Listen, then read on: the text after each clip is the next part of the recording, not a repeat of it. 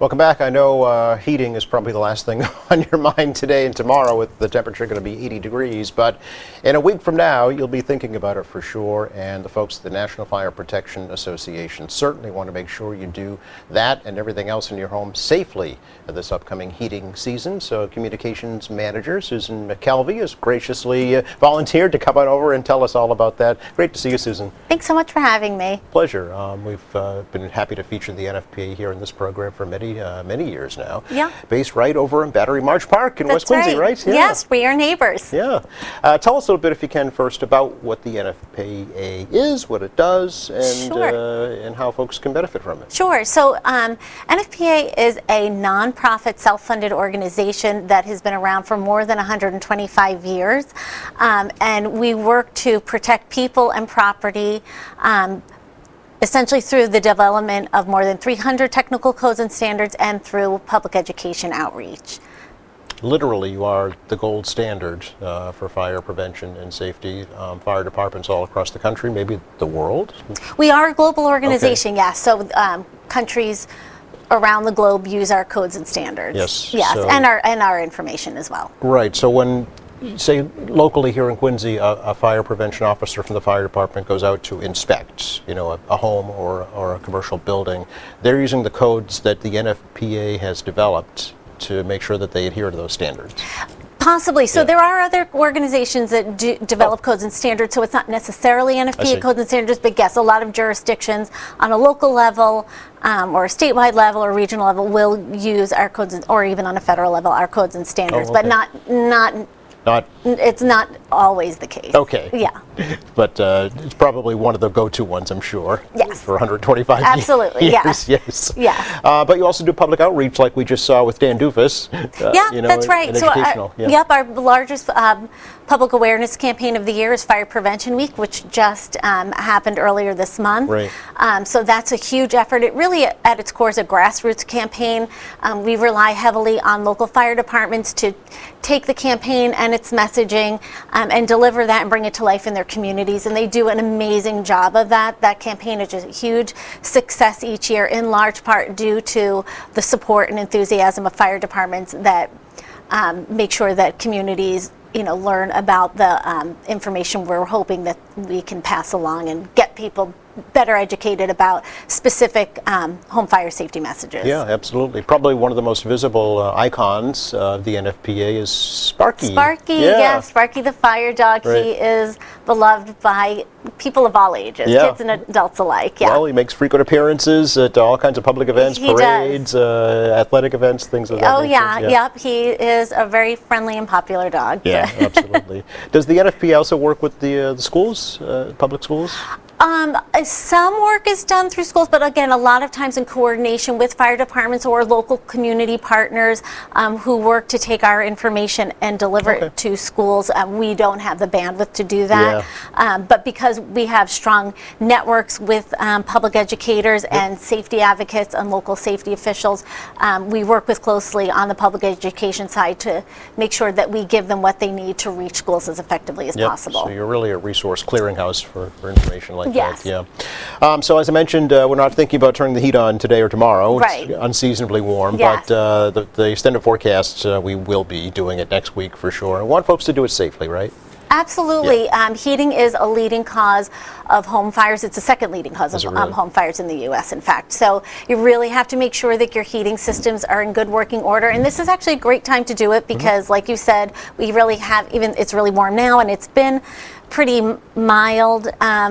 So we haven't had to kick in our heating systems, but we will. You know, it's going to be getting cooler. That's right. So this is a time to make sure that they're in good working order, have them inspected and cleaned if necessary by a qualified professional. If you do use things like space heaters, make sure that they are in good working order as well. Yep. Give space heaters space. Yes, at least 3 feet. 3 feet. Yes. Okay, it's good to know. And I know probably try not to use them at all, really, is the best thing. They can be effective for heating small spaces, but you have to use them really carefully. Yeah. Again, you do want to make sure they're in good working order and that you follow the manufacturer's instructions for usage. You also want to make sure that, like we were saying, at least 3 feet away from anything that can burn. The majority of home heating fires involve space heaters, so they are a really big source of the heating fire problem. Okay.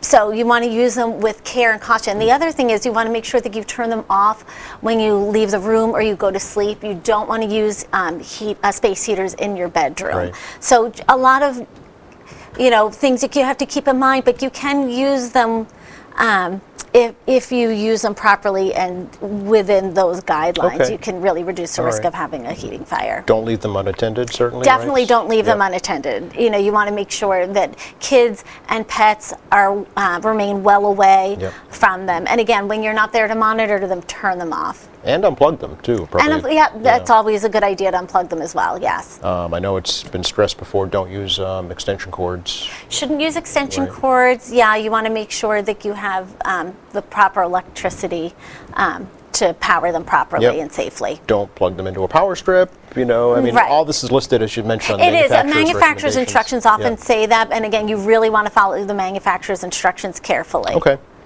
Something else that we will be doing more of very soon is cooking indoors. Is that the number one cause? Cooking is the number one Yeah. cause of home fires, and unattended cooking is the leading cause of cooking fires. So the really important thing to remember is when you're cooking, make sure that you keep a close eye on what you have on the stovetop, or even if you're cooking something in the oven. You really want to make sure that you have the time and ability to stay focused, which sounds so simple. I know, right? Yep. It's such a simple message, but the reality of our lives is we're all incredibly busy. We're all multitasking. We're trying to do a million things at once, and it's really hard to get distracted. I've found over the years, sometimes you think you're going to be away for a moment, and then something else happens, and you're away longer than you think. So you really have to be mindful of that and then plan accordingly. Yep. It's, there's so much emphasis on distracted driving, rightfully so, but distracted cooking Well, could be equally as dangerous. our phones are our Yeah. best friends. Yeah. We use them all the time, and it's easy to get caught up in something else. But keeping in mind that cooking is the leading cause of home fires, hopefully will give people pause to realize that they do need to really pay attention to what they're cooking and not leave the area. Absolutely. Yeah. If there is a fire, Susan, does the NFPA have recommendations for what to do? So at NFPA, our priority is people safety. Yes. So the main message is if there is a fire that you think is putting you or anyone in your household at any kind of risk, get out, Okay. call the fire department for assistance. However, if you have a small stove, pan fire, you always want to keep a lid nearby so that you can carefully extinguish it and then turn the heat source off immediately. If you can let the pan cool down and then wait for the fire to go out, you can carefully check the lid to make sure it is, then that's great. But again, if there's any sense that you are in danger or there's any risk, you really want to make sure the priority is your safety. We always say things can be replaced, but people can't. That's so that's true, yeah. that's the priority. And things can go bad very, very, Very quickly, quickly. right? Yeah. So, and fires spread fast. So, that you always want to play it safe. Call the fire department for help. Absolutely. Which leads us to our next topic of escaping safely from your home, right? Yes. So today's home fires burn faster than ever. Yeah. You used to have a lot more time from the time the smoke alarm sound to get out. Now you may have as little as 2 minutes or less to escape safely from the time a smoke alarm sounds in a typical home fire. So, making sure that you have a plan in place to use that time wisely is really critical to safety. And unfortunately, I think sometimes because it sounds so basic and we all think, well, we know our home. I'll just go out the door, right? Right, Yeah. but in a fire, it's not your typical circumstances. It may well be at night, because our homes are furnished with a lot of products and they're made with materials that have synthetic materials and fibers in them. The way fire burns in those circumstances is it generates toxic black smoke and gases. And in a really short window of time, and I mean seconds, Wow. It makes it hard to see and breathe. Yes. And so you have a really small opportunity to get out safely. And again, it's not just you, it's everyone else in your household. So you want to make sure everyone knows what to do. When the smoke alarm is sounding and there's a fire, it's too late to make a plan. Then you really have to have a plan in advance. And again, because we have such a small window of time to get out safely in most circumstances, you really want to make sure you can do that, that you can use that time as wisely as possible. And the best way to do that is to practice it, right? Absolutely. Yeah. So we encourage people to practice a home escape plan at least twice a year, and to do it in different circumstances. Yes. Do it at night when it's dark and everyone can't see. But some of the critical elements of a plan include marking 2 exits from each room in your home. That's typically a door and a window. And then having a path to the outside.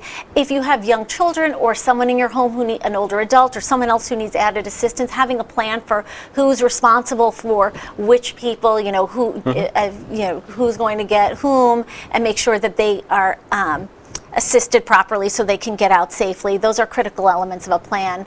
Also having a meeting place outside where everyone knows to go once they've escaped safely. Tragically, there have been incidents where someone thinks someone's inside and it turns out they're not, but they aren't accounting for them, and someone goes back in to save someone else, and then they get it's terrible things can happen. Yes. So it's really important for the fire department to know everyone's outside. If someone is inside who's not accounted for, or you just know that someone's trapped inside, the fire department is equipped and trained to go inside a burning building. We're not. So the last message, or not the last, but one of the most important messages is, once you're outside, stay outside. Okay. Which brings me to the consideration for pets. We hear oftentimes folks running back in, pets are like family to a lot of people, so have a plan for that too, right? You have a plan, so that it's a tricky message because yes, pets are like members of our family and we love them and we want to keep them safe, but in a fire situation, the priority is getting yourself and your household members out. And if you can safely and quickly escort a family pet out the door, then absolutely do that, but you don't want to lose precious minutes inside, putting yourself at risk. The other thing that's really important for people to consider is that pets are very resourceful in getting out of fires. And again, some tragic situations where people have gotten in to save a pet, the pet turns out the pet was outside, and then they don't get out. So you have to have some faith, your pet will do its best. And then also, again, if you have a pet inside, just like if you knew that there was a person in your home, if there's a pet that you think is inside, tell the fire department on, when they arrive, and they can see what they can do. Oh yeah, we've heard many instances of firefighters rescuing pets. Absolutely. Absolutely. And as you say, they are equipped to do that, right? They have the gear, they have the gear, they have apparatus. the training, we don't. Right, exactly. Can we talk a little bit about alarms? You mentioned smoke alarms. There's so many different varieties now and choices. What does the NFP recommend when it comes to alarms in your homes? So, there are 2 basic types of smoke alarms. So the best protection of all is to have a combination alarm that has photoelectric and ionization detection. A lot of smoke alarms do. Either will protect you adequately, but it's great to have what's called a combination alarm. And you want to make sure that you have at least 1 smoke alarm on every level of your home, in each bedroom and near all sleeping areas. So a lot of people don't know that you really need to have a smoke alarm in each bedroom. And then for the best protection of all, they should be interconnected, whether it's wireless or hardwired alarms, because that means when one alarm sounds, they all do. So particularly at night, if you're sleeping, let's say you're on your 2nd floor and there was a fire on your 1st floor or your basement even, when that alarm sounds, the alarm on the 2nd floor sounds too. So it gives you the most amount of time to get out safely. That said, smoke alarms are designed to alert people in time to get out safely, giving you adequate protection regardless of the types that you have. Okay, all right. Is it new, that recommendation, to have them actually in bedrooms? It isn't, but it's a lesser known requirement. It's in NFPA's NFPA 72, our fire alarm standard. Codes? Yes. Okay, interesting. And does the NFPA recommend any one particular type of alarm over another? Again, just the combination is great because you have both types of detection in one unit. Okay. The other thing for people to remember is that smoke alarms don't last forever. Ah, yes, go ahead, talk about that if you could. Yeah, so smoke alarms last up to 10 years. Okay. But I mean, sometimes they don't last quite as long, but even if it does, you really want to make sure you know when it's time to replace the alarm. So if you look on the back of the alarm, there's a date of manufacture, and you want to make sure that you replace the alarm within 10 years of that date. Okay. I think people are confused by that sometimes. They look at that date and they say, oh, is that when it expires, or is that when it was made? No, that shows the date of manufacture. Okay. So it's 10 years from that date. From that date? Yes. Okay. So if I have one that's manufactured in 2023, it's by 2033. Exactly. And again, replaced. sometimes they need to be replaced sooner than that. And, Okay. you know, you usually hear that chirping sound. Yes. Okay. And if you replace the batteries and you clean it out and it's still chirping, that's a sign that it's just not working Okay. properly They should be anymore. tested too, right?